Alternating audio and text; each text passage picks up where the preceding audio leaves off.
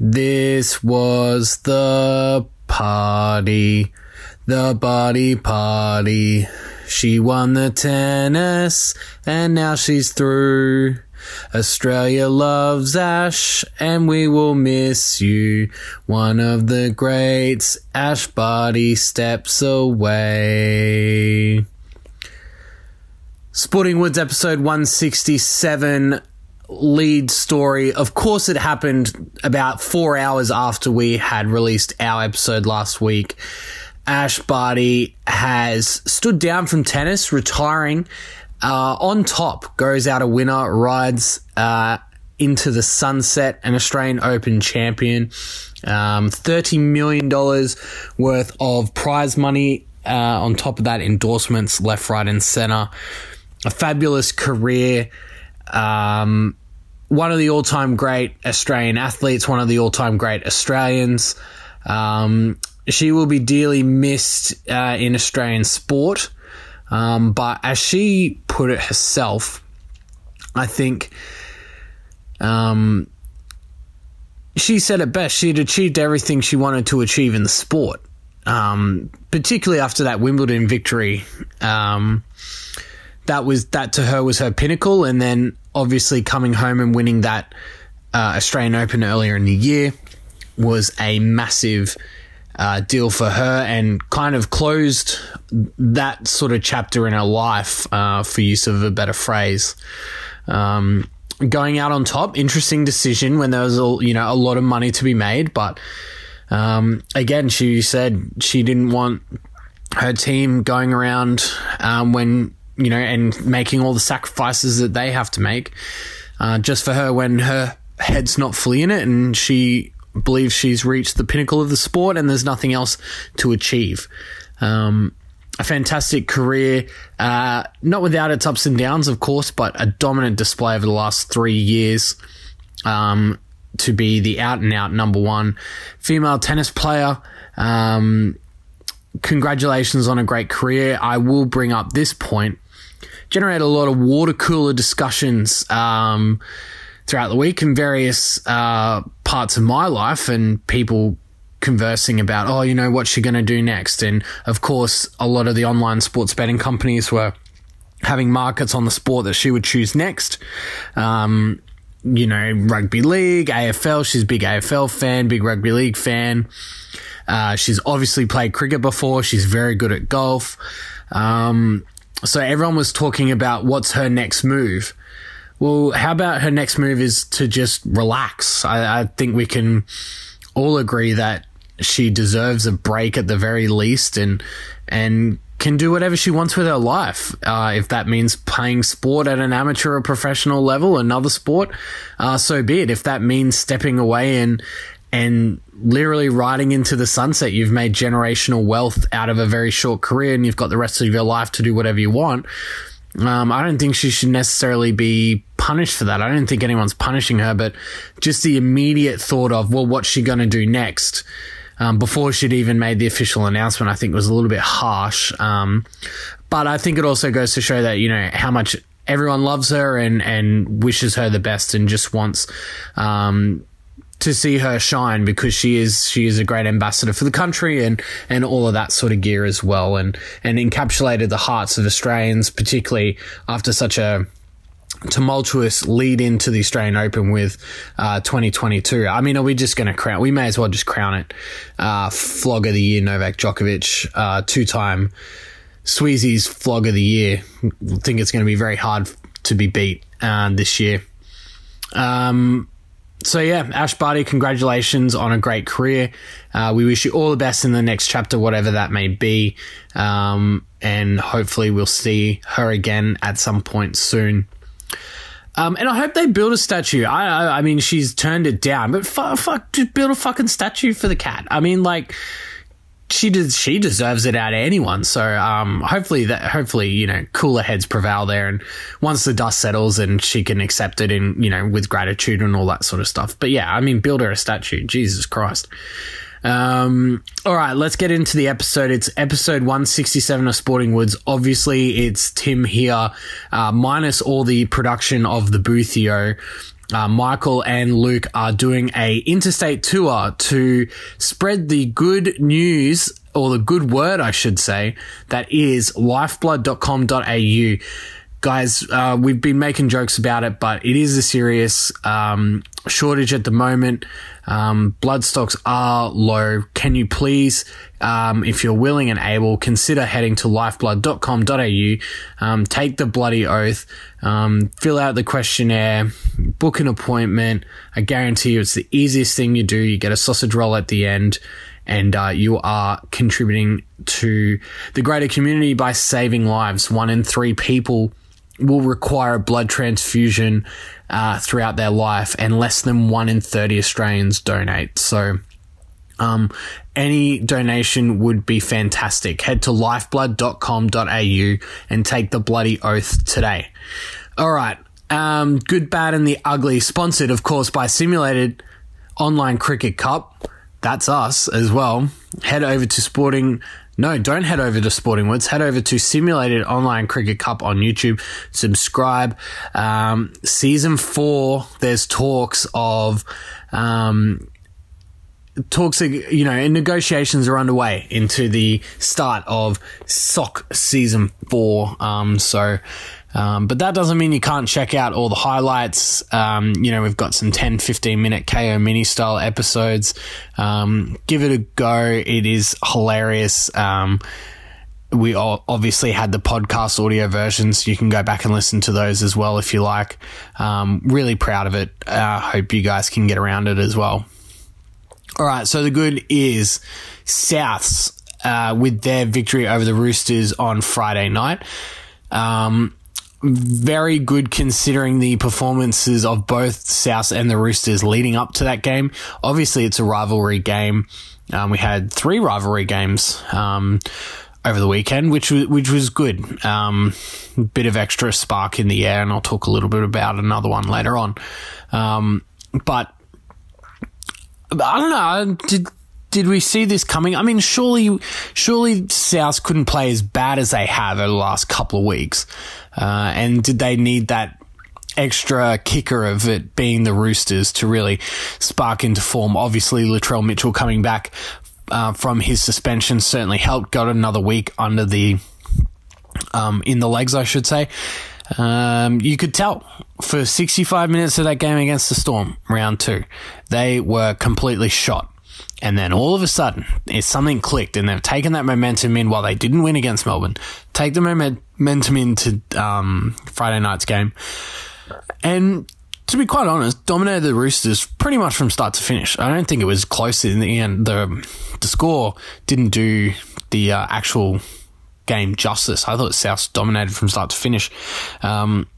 I think the turning point, and we spoke a little bit about this earlier in the season, is, can you pinpoint certain moments in the game where, momentum changes, or that's the moment? There are a couple this week, which we won't hop on about too much, but the James Tedesco pass to Billy Smith, taking a 20-metre restart that got put down, and then Cam Murray goes down and scores.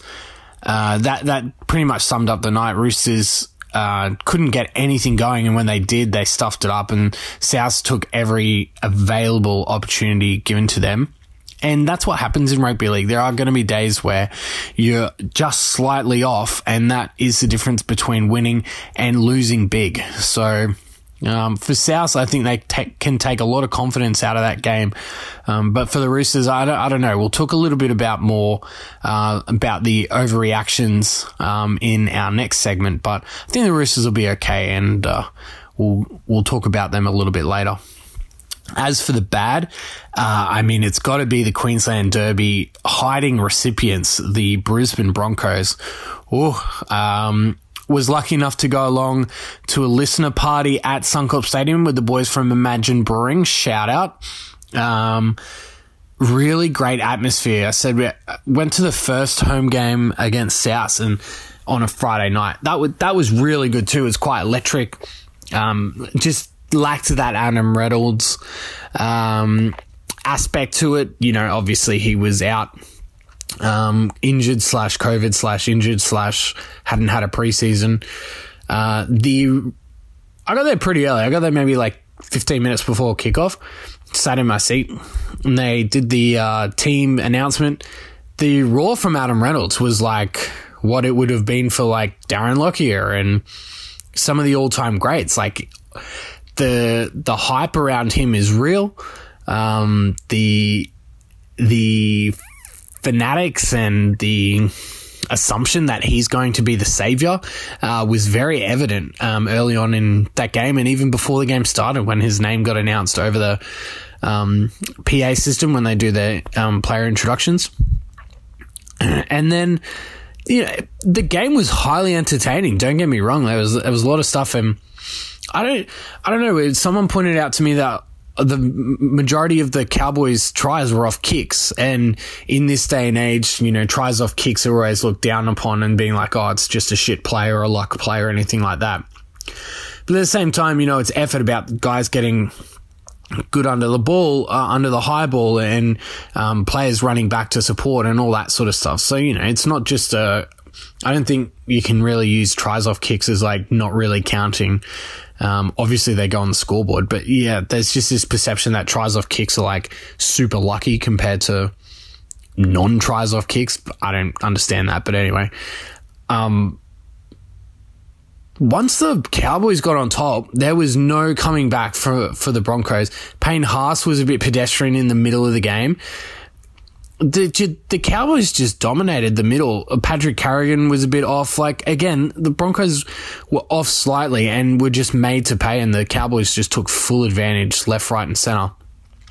I thought Katoni Staggs versus Val Holmes, I thought that matchup was going to be really interesting, and Holmes just dominated. That combination of Cobbo and Staggs looks so promising, but they certainly got found out on Sunday afternoon. But yeah, I mean, the fact that Adam Reynolds is brought to the club for his kicking and his poise and composure and, you know, all of this sort of stuff, it's going to mean absolutely nothing if they can't rustle back some momentum. We've seen this time and time again over the last 2 years with the Broncos, that any time they have to show a little bit of resilience, they completely crumble. Last week against the Bulldogs was certainly a step in the right direction. But you know, you got to show up. You got a 7-day turnaround against your arch rivals in a derby, close to 40,000 on a Sunday afternoon at Suncorp Stadium. Like, I just think the fans deserve better. The team just didn't show up and got absolutely pantsed in the middle by the Cowboys. So the saviour of Adam Reynolds and Kevy taking this team to the top 8 after a promising start came crashing right down by 5 o'clock Sunday afternoon. All right, so that's the bad. Let's get into the ugly. I mean, no surprises here. Welfare check nomination of the year. Mitch Barnett just came through prior to recording. 6 week suspension. Is it just? I don't know. I think the argument that he was trying to make, and Paul Kent was doing this on NLT 60, and I think he was just doing it deliberately to just get some jabs from everyone else, but he didn't deliberately try and elbow the guy. Now, that seems ridiculous because everyone saw him deliberately elbow the guy, but it was more the defense that they were using was he was trying to push him away so he could cover it in the defensive line. Well, yeah, that's all well and good, but I haven't seen too many guys push a guy out of the way leading with an elbow to the jaw. So I don't know if I buy that argument. I get what they're trying to say. I understand what he was trying to do, but Jesus Christ. 6 weeks, I don't know. A lot of people brought up the Danny Williams incident from 2004. The Clint Newton on Ashton Sims, Jesus Christ. I mean, that's just elbow straight to the head, deliberate. That's one of the all-time worst things you've ever seen on a football field. So go back and search Clint Newton versus Ashton Sims elbow to the head. We saw Matt Pryor do one to JT. I think there was another one like that as well. 6 weeks. I don't know. I thought they really could have made a example, but he got sent off during the game as well. They lost. 6. Yeah, I'm okay with 6. I think I would have rather, 8, but immediately I said 8 to 12 weeks straight up. While watching that live, I just couldn't believe what I saw. Like in 2022, where there's so many cameras and things like that, it's just impossible to get away with that anymore. You would have seen it dozens of times, prior to the explosion of all the cameras and all that sort of stuff. But that was rugby league. Nowadays, you just can't get away with that stuff, and that's just rubbish that doesn't deserve to be in the game. And could potentially cost this Newcastle team some wins moving forward, because he is an important piece to that squad. Obviously, Ponga's been out with injury and all that sort of gear. But, they really need some stability in that middle, and Barnett has been very good for them over the last couple of years. So 6 weeks, that's a hell of a long time to be out. But, gee, I'm a bit surprised it's that short. I thought it might have been 8 to 12. But anyway, it is what it is. As all football players would say, full credit to the boys. Mitch Barnett, 6 weeks, see you later, champion. All right, let's get into a segment here I want to call early overreactions. So we're 3 weeks in, and there's a couple of teams I want to highlight, and basically they were the teams that were talked about most to make the finals, and just kind of take stock about where they are. Are they contenders, pretenders? Are they in between? All of that sort of stuff. So I've broken a couple of these teams down. I haven't gone through all of them because we'd be here all day, but just some noteworthy ones I think that's important to bring up. So the first two teams I've got in the on the way up category, I suppose. So for me, they're the Sharks and Newcastle. Both off to really decent starts. Newcastle obviously dropped that game against Penrith, but Jesus Christ, when they played with 12, they looked pretty damn good. Penrith couldn't put them away. Obviously, they're missing Cleary in that game, who probably would have iced it and put a couple more tries on. Toto out as well, but that left edge from the Panthers looked pretty dangerous. But Newcastle hung with them for quite a while, so I think they'd be pretty happy with the effort there. No points for moral victories, of course, but I think they can hold their head high with the effort that they put in. With Cronulla, great win in their local derby against the Dragons on Thursday night, I think, in the wet. Nico Hines is revelation. Everyone knew he was good, but was it the Melbourne of it all? A la Adam Blair, insert Melbourne player who hasn't gone on to better things at the new club here. But he seems to be bucking the trend. I think also he's very young, and he hasn't played halfback at an NRL level, despite the fact he is a halfback. So I think he's just finding his feet there, while still being an important piece. Matt Moylan, welcome back to rugby league. Feels like he's been gone for 15 years, playing some really good footy as well. So some good pieces around there. I should be excited in Sharks country there. I want to point out the next 5 weeks for these teams as well, because I think it's important that, the draw does play a part, obviously, and it's only been 3 weeks and things could be skewed. But I think Newcastle and Cronulla have a chance here to really stake some claims and potentially go on with things. So, interestingly enough, these two teams play each other this week, so this would be a huge game. For them, both would be eyeing this off as two teams that are, on the precipice of that top 4 conversation, want to stake their claim as genuine contenders in this competition. This is a must-win game if you want to be in that sort of conversation. So the Sharks go Newcastle, and then they play the Tigers, Storm, Manly, and the Broncos. So you'd think they'd only go as underdogs against the Storm. So very easily could go 4-1 in the next 5 games and essentially assert themselves in the top 4, make it very hard for them to miss the top 8 at that rate. Whereas Newcastle, they obviously play the Sharks, Manly, Dragons, Eels and Storm. So with Barnett out and the uncertainty of Ponga, if they can jag 3 wins, 2 losses, I think they'd take that right now.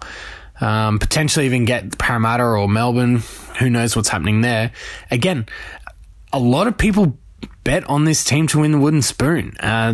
Again, in the last 2 weeks, all the online sports betting companies were talking about they've received the most money in the lead up to the season for Newcastle to win the Wooden Spoon.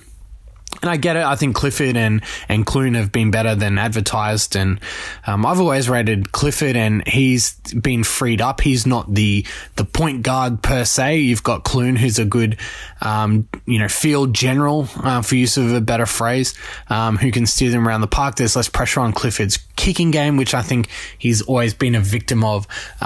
Teams have really targeted his kicking game. Clune's got a very solid kicking game. So the pressure's off Clifford there to just play a bit more expansive footy instead of being the field general and the organizer and all that sort of stuff. So good little combination there. Hopefully the suspension of Barnett isn't too detrimental to their team's chances in the next sort of 2 months. So they're the teams that are on the way up. 2 teams I've got pinned for on the way down or trending down. No surprise, Manly and Gold Coast. Now, how many times have we spoken about this on this podcast, that Manly are a one-man team. They are a 40-point better team with Tommy Turbo than they are without it, and they can barely score tries because teams have figured this out. Go back and watch the first 3 games, particularly the Penrith game. They just flew cats at him. They just said, we don't care. Just run at him and try and tackle him. Like, they were just coming off the wing 40 meters. Like, it just didn't matter. That's going to be the tactic moving forward. It's up to Manly, who have traditionally played a very structured style of football under Des Hasler, to try and combat that. And I don't think they have it. Kieran Foran, while he's been healthy the last 15 months, has he really got the ability to be a game breaker? Of course, Daly Cherry Evans is there, in the incumbent Australian and Queensland halfback, but it's god damn it!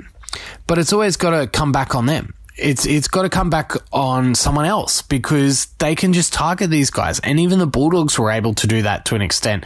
And Manly were lucky to get a victory against the Dogs. Obviously, the weather played a part in that game on Sunday night. But still, if you're fair dinkum, from a Manly perspective, you got to put a number on those guys. So we look at the next 5 weeks for Manly. They've got Canberra, Newcastle, Gold Coast, Sharks, and Souths. Now, that's fairly testing. I think all of those teams are going to be fairly competitive in and around each other. So they could go and win the next 5. They could lose the next 5. They could be somewhere in between.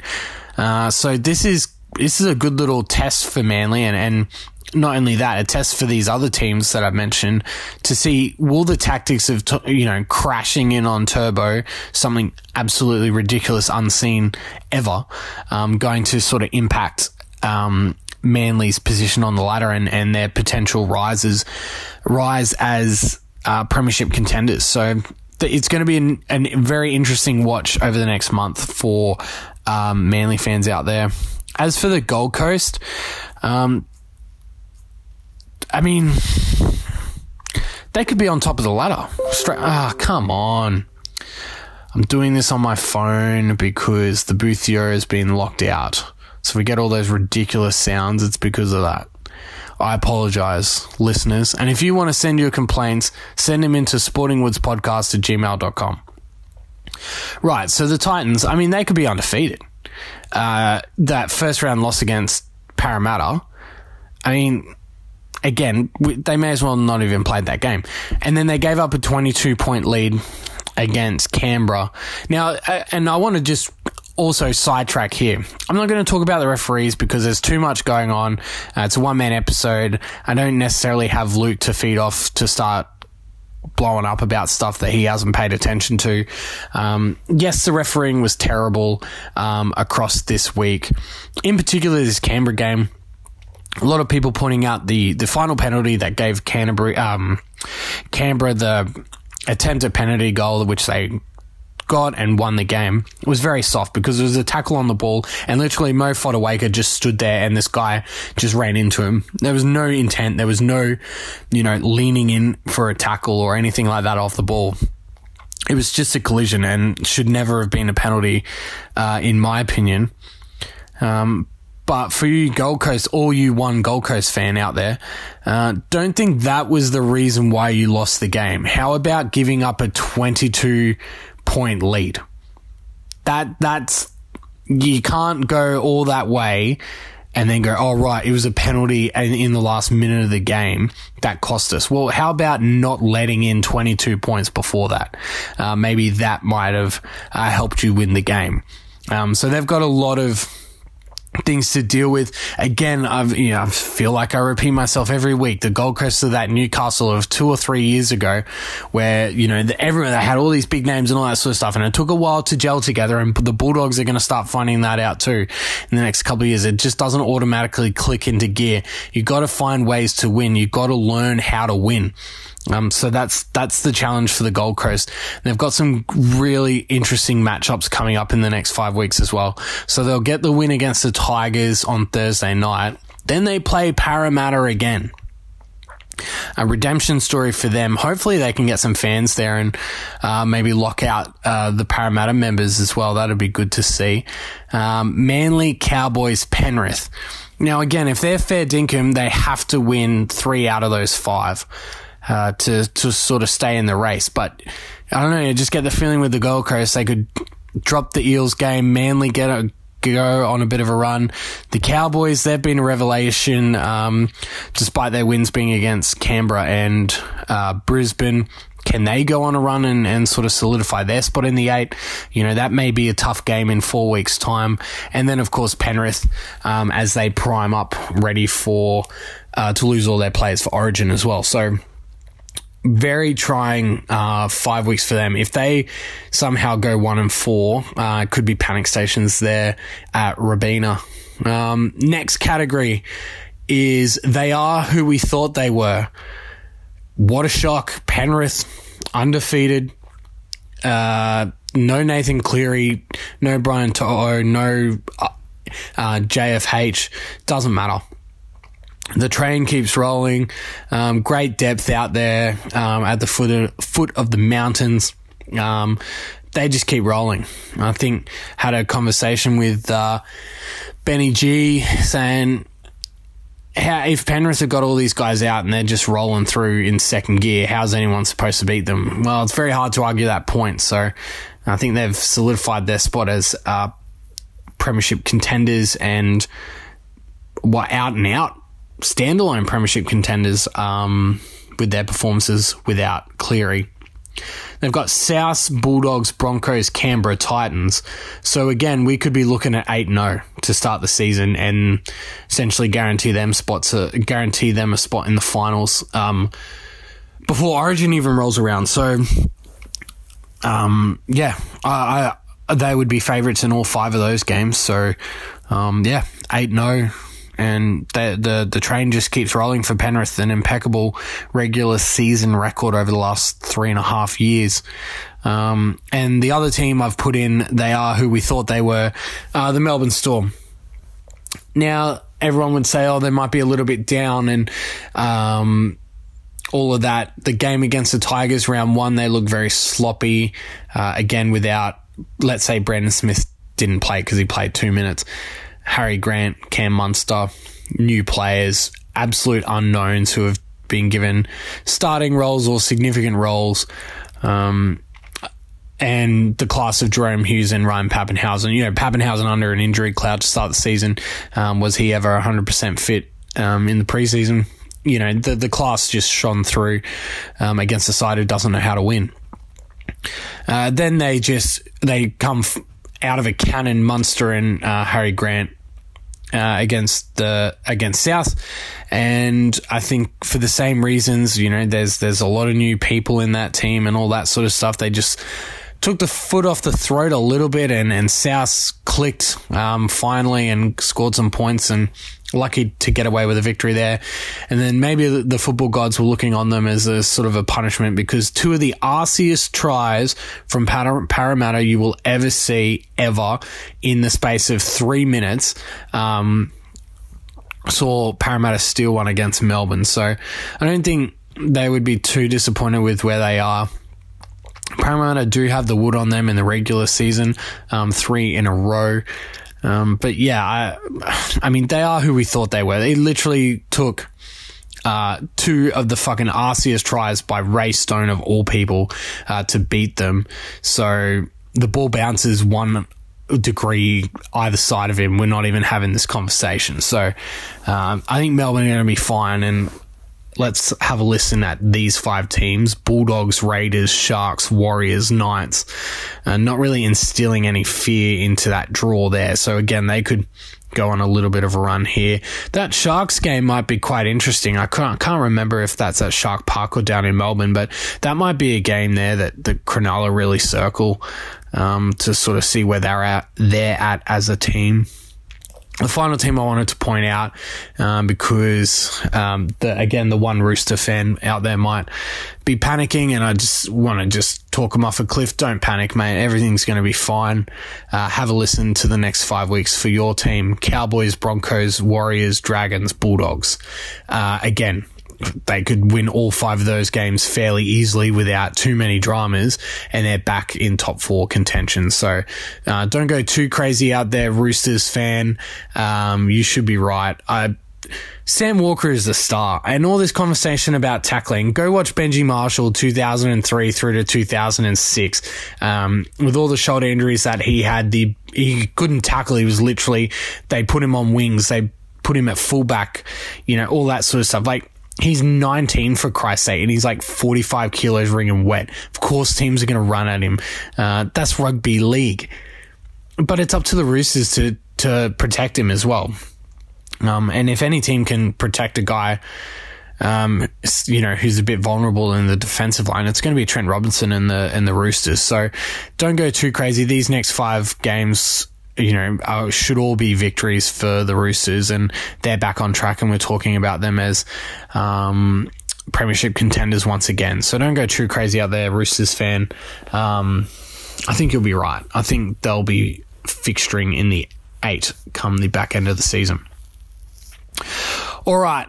So that's my little early overreactions, underreactions, contenders, pretenders. They are who we thought they were. On the Take nomination comes from the Sporting Woods mailbag. Now, I must admit I have not read too much up on this, so I'm going to be trusting our mailbagger here. If you have any questions you need answered, suggestions for the podcast, new segments, nominations for existing segments like this one is, Flog of the Week, anything for the American and European correspondent, Sweezy's nominations, spicy matchups, anything. Send those requests, those comments through to sportingwoodspodcast@gmail.com. You will get a shout out on the pod. We really want to increase our fan engagement. So yeah, send something through. If you've got a trick shot in cricket that you can think of, I don't know if Michael understood the fact that you can't really do too many trick shots in cricket, but that's fine. A for effort. Send it through, sportingwoodspodcast@gmail.com. We have one here from one of our long-standing listeners, the original O, Dane O. He writes, "Dear Sporting Woods, I would like to put forward a nomination for On the Take of the Year. Please read article below." Okay, yep, I'll talk about that. "Surely this is the definition of a salary cap rort. Yours truly, Dane O. #up the dogs, #dogs of war." Well, the article that Dane O has posted is basically a summary of another article written by the Sydney Morning Herald, I believe.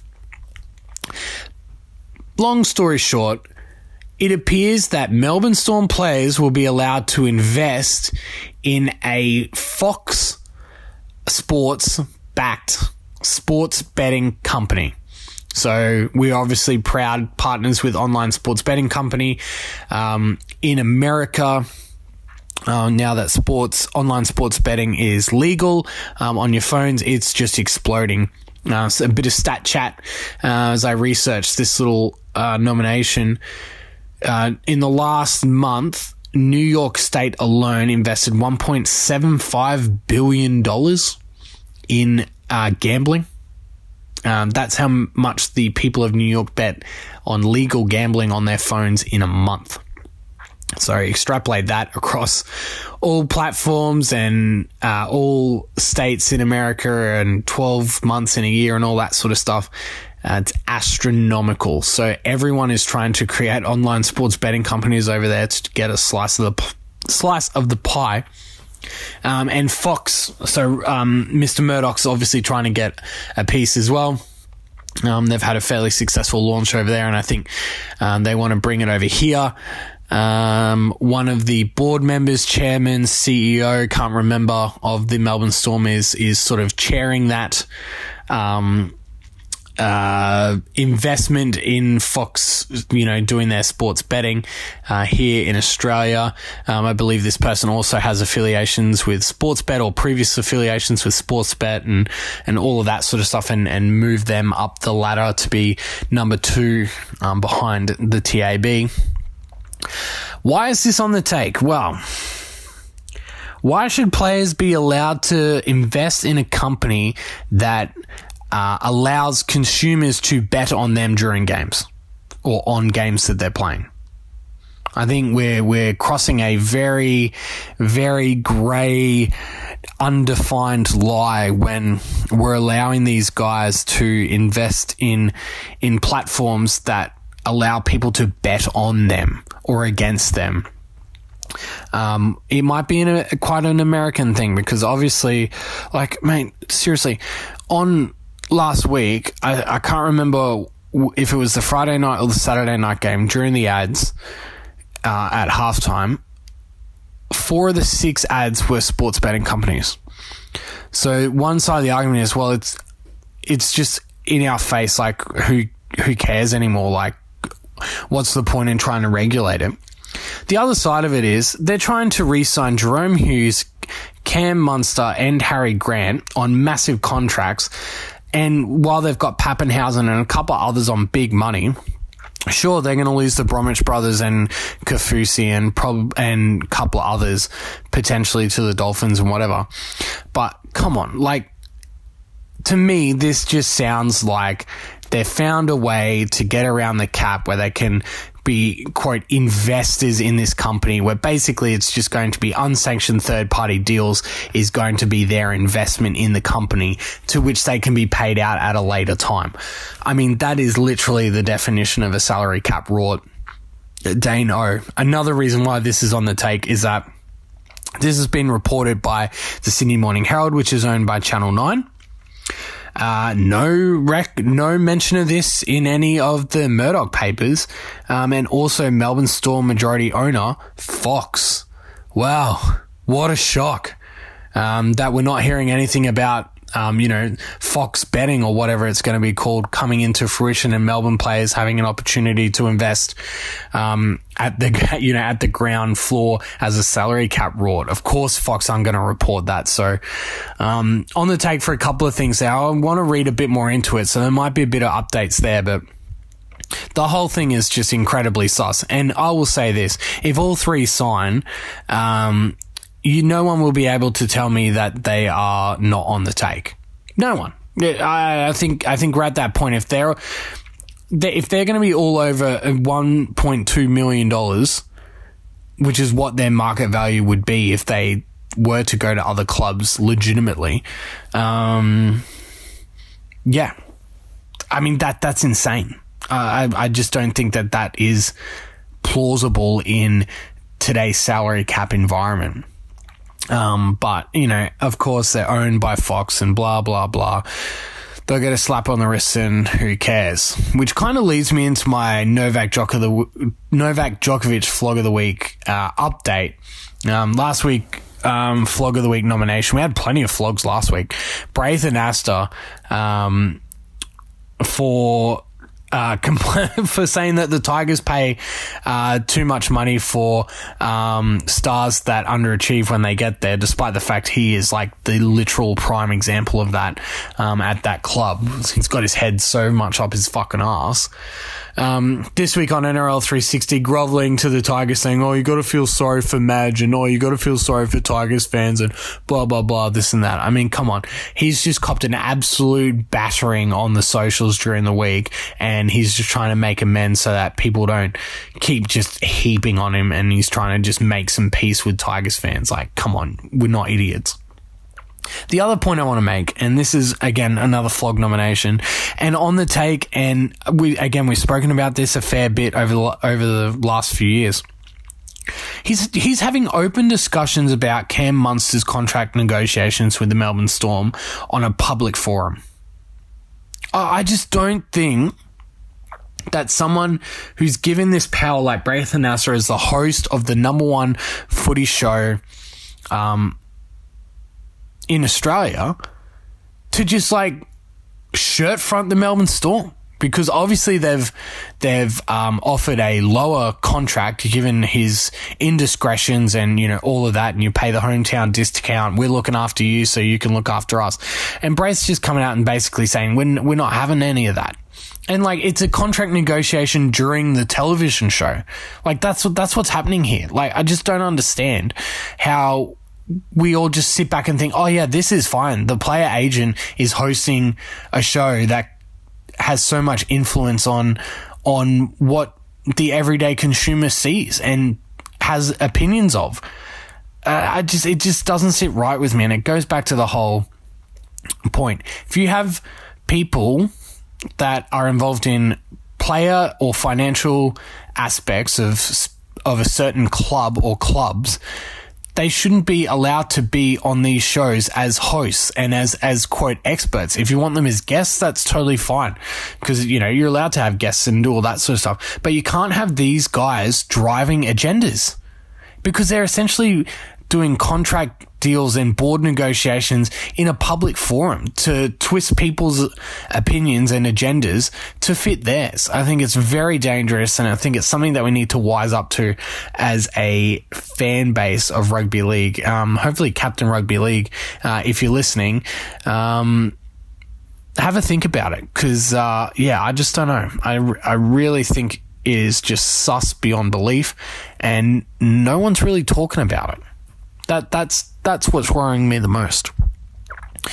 All right, let's get into, by popular demand, we will forego our American correspondent and European correspondent, but we do have a Olympic Team of the Week nomination courtesy of the European correspondent. I mean, you could have given it to the Tigers. I mean, goodness gracious. The look on Madge's face as full time went looked like a bloke who knew he was going to get sacked that night. I said it to everyone. I said, Madge is getting sacked tonight. Did he deserve it? No. And whatever your opinion is of Madge, the look on his face of just pure disgust, despair, defeat was just like, I know I've lost my job here and now. I'm very surprised that he kept his job. I want him to keep the job. I'm pro Madge. But that doesn't mean that, you know, the board will, you know, crumble to pressure and blah, blah, blah, and Sheens gets his own guy in and all that sort of gear. Anyway, I've digressed. The Olympic Team of the Week. It's got to be the Italians for missing the World Cup. To our friends previously mentioned, North Macedonia. They've popped up again. Italy been eliminated by North Macedonia, of all countries, to miss their second consecutive World Cup. And this is despite the fact they won the European Championships last year. On that run, you know, they stopped England in the final with the penalty shootout. How do you go from winning the Euros to not making the World Cup in 9 months? But beyond baffling. The limpest of all dicks. How is Italy missing a World Cup? Full stop.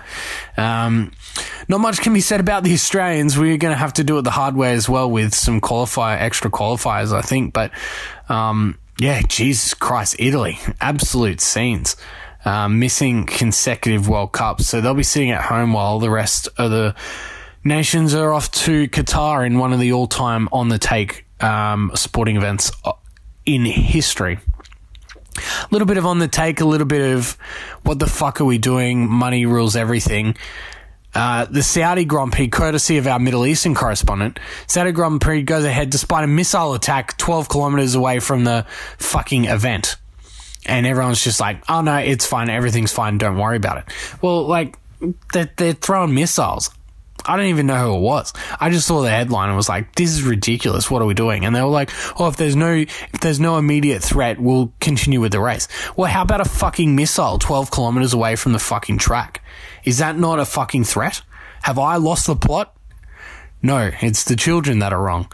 But of course, money wins over. They have to run it, of course. And, Daniel Ricciardo fucks up again. His nightmare continues. Verstappen gets the victory there. Mercedes not looking good to start the year, I think. Don't hold me to that.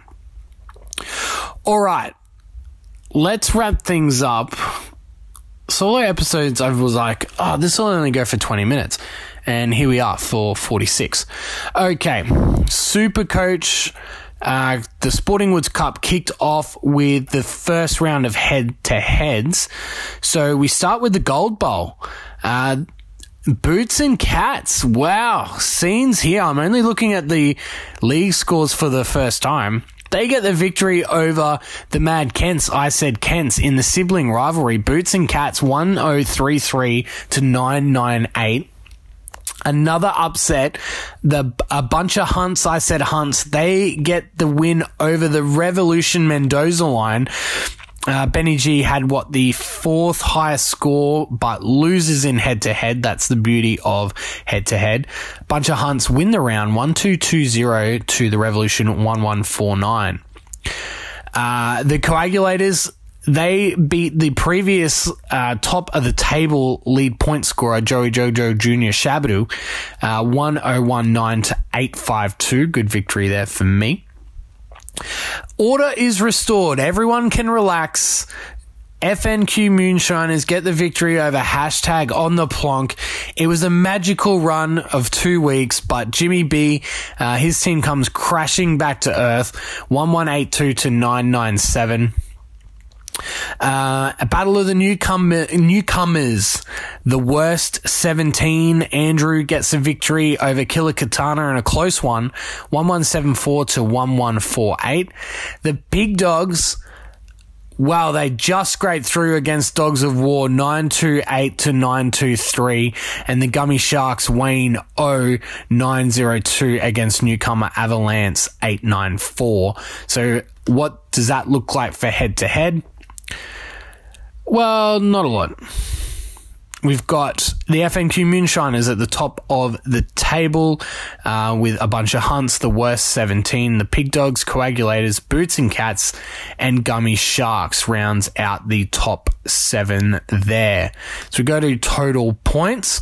And again, we won't go through everyone. We'll just go through people that are in the top 20-ish thousand. FNQ Moonshiners, Juzzy T. He is leading overall 3071 for an overall rank of 4140.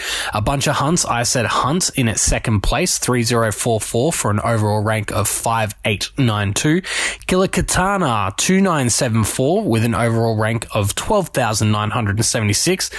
And there he is. He's had a good week. The Revolution Mendoza line, again, order restored here in the Sporting Woods Supercoach Cup. 2920, the Revolution Mendoza line sits at 21,010. The Mad Kents fall way down, 23,000. And Jimmy B, massive drop. He's down to 30,000 as well. Joey Jojo Jr. Shabadoo, nowhere to be seen. All right, so let's go into the tipping. I mean, had a conversation with this person earlier.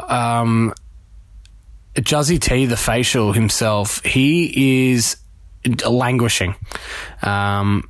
is the only way I could describe it. Last place in the Sporting Woods All-Star tipping comp, 10 points. Hashtag ride or die. He did set his tips all at the start of the year. It has not worked out. He's on 11. Hanlum is in a logjam with Dogs of War, Daddy Hackett, and Yun Sang, cousin of Sun Yang, all on 13 points. The sixth captain and Wolverine are locked in a tie for fourth on 14. Medicine Balls and hashtag CWA 10% minimum wage increase.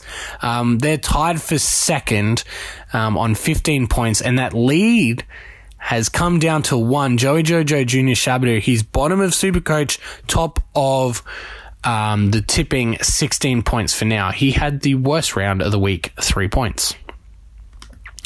All right. Tipping and Supercoach out of the way, which means it's time for this. You think you know me?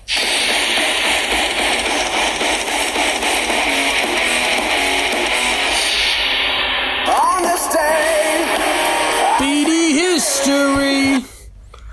Okay, it's Sweezy's time. A moment in BDE history. March 29, 2015. Australia wins its fifth World Cup after a dominant victory against New Zealand at the MCG. The moment came on the third ball of the match. Mitchell Starc, with one of the all-time great in-swinging Yorkers against Brendan McCullum, knocks him over. They may as well have stopped the game there. That was the matchup everyone wanted to see. What an incredible World Cup. Some really great matches. Both semi-finals came down to the wire. The New Zealand versus South Africa, Grant Elliott hitting the winning runs at Eden Park there. One of the greatest one-day matches I've ever played witness to. In the pool match, the Australia versus New Zealand at Eden Park. What a wild match. It only lasted like 3 hours, but Jesus, packed a punch. Michael Clark rode out into the sunset, allegations that he got out on purpose so he can get a standing ovation. I'll let you decide whether or not that is true. Mitchell Starc takes player of the tournament. I think if New Zealand won, I think Brendan McCullum would have taken player of the tournament.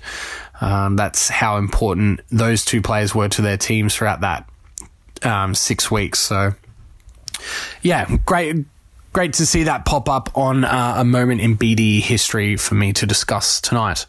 All right, 1 point. It's got to go to the hat-trick hero in the Queensland Derby, Jeremiah Nanai. Oh, pardon me, get a rat. 3 tries in the Derby. What else can you do for this kid? Relative unknown, got a lot of clubs chasing him. I can't remember if he's off contract at the end of this year or next year. Either way, I think there's at least half a dozen teams trying to get him. Had a shocker last week or the week before. I think it was last week. Just really ineffective with his tackles. So something to work on, obviously, but scored 3 tries against the Broncos in the Queensland Derby and just absolutely daddy dick Brisbane at home. It was great to witness in person, so good on the young fella. Now, speaking of daddy dick, it was a shame. I think any other week this guy would have got 3 points, but Ray Stone, out of nowhere, and I mentioned it before, 2 of the arsiest tries you'll ever see, about 5 ricochets off the one with about, 10 to go to put them in front. What else can you say? That's just pure luck, but you got to be there. And then the field goal, hitting the post. He's the only guy running through. Yes, it hits the post in the right position, and, if it literally went a meter either side, Hughes could have pretty much run the whole field and scored. That was still a realm of possibility. He picks up the ball, does his ACL while falling to the line. 2 tries for Ray Stone. He's off to the Dolphins next year. Gets Parramatta unlikely victory against the Storm there. And that will be his final moment in Eels colours. What a way to go out, Ray Stone. 3 points. It cannot go to any other person a moment in Australian sporting history we will never witness again. The way the game's being played, we don't have an Australian correspondent here, an Australian rules football correspondent, but with the nature of the midfield and zone defense and stacking it back and whatever the flood, bringing the flood in and all that sort of stuff, the art of the full forward and the centre half forward has really gone by the wayside. Lance Franklin, 3 points, 1,000 goals. What a moment.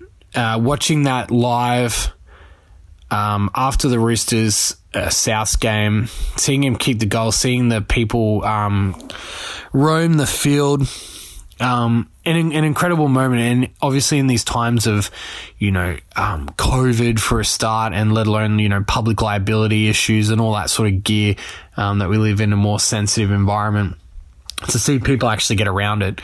There were more people on the field than were in the stadium by the end. They stopped the game for 55 minutes, I think it was. It was an incredible moment.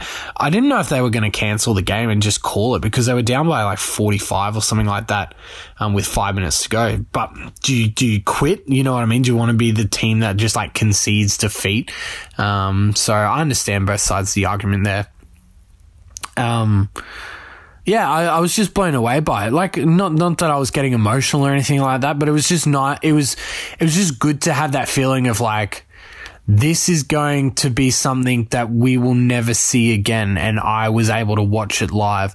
Obviously wasn't there and could sort of live in the glory, but that's the beauty of television these days, is you can essentially feel like you're on the ground. Interesting tidbit, Patrick Dangerfield, who's one of the high-ranking guys in the AFL Players Association, came out and said that he didn't say it was a disgrace, but he said it was incredibly dangerous and, should never happen again, and we've got to protect the players. And then that's immediately juxtaposed by Lance Franklin being like, that was the best moment of my life, and I'm so thankful that everyone came out and ran on the field and, got around me and all that sort of stuff. So, bit of sour grapes there, but I understand that Patrick Dangerfield's got to look after the players, but this will never happen again, obviously. So, like, we've got to embrace it for what it is. And obviously there's people out there who have got the phones out and are just complete disregard for anyone else but themselves, trying to get their 1 second of fame and all that sort of stuff. I understand that, but like I said, this will never happen again. Lance Franklin, 3 points, nomination for 3-point wonder of the year in the Sweezies. Last segment, I don't have the music, I'm sorry, so we're just going to have to do a little bit of a cappella. I'll do the first one, you guys obviously do the second one in the car or on the bus or anything like that. So here we go. It's the Spicy Matchup, sponsored by Sriracha. So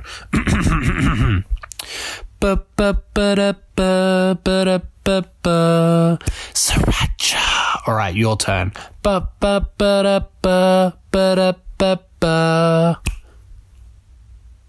Yeah, there you go. Nice. I like the harmonies there. All right, it's the Spicy Matchup, sponsored by Sriracha. I have foregone the American correspondent, but he has come with the Spicy Matchup this week. It is Duke versus North Carolina in the Final Four. Yes, that's right. March Madness has reached its peak, its finale. It is the Final Four, and we have 4 of the Blue Bloods, the traditional successful teams, battling it out for national title supremacy, highlighted by Duke, North Carolina. They are colleges, very high-profile basketball colleges, 13 miles apart. One of the longest-standing rivalries in the history of college sports. Coach Mike Krzyzewski it's his last year as coach of Duke after 40-plus years as a head coach.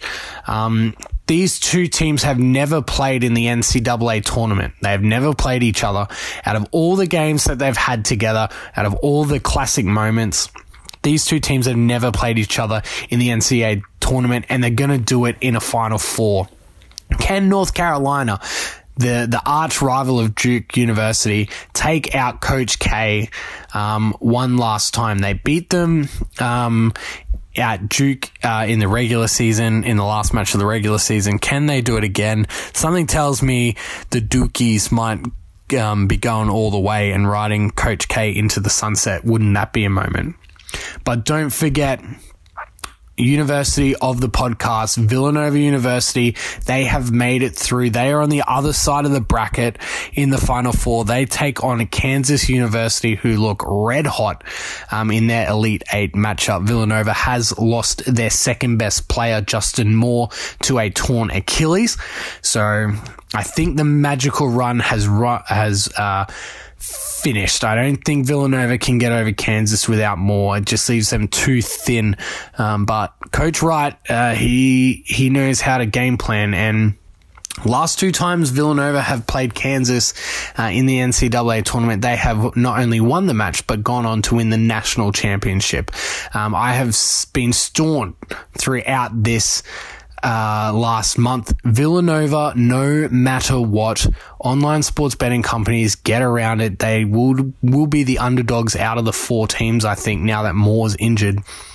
I hope for a Villanova-Duke national championship match, and hopefully the boys can get over the Dukies and win their third national championship in the last 6 years.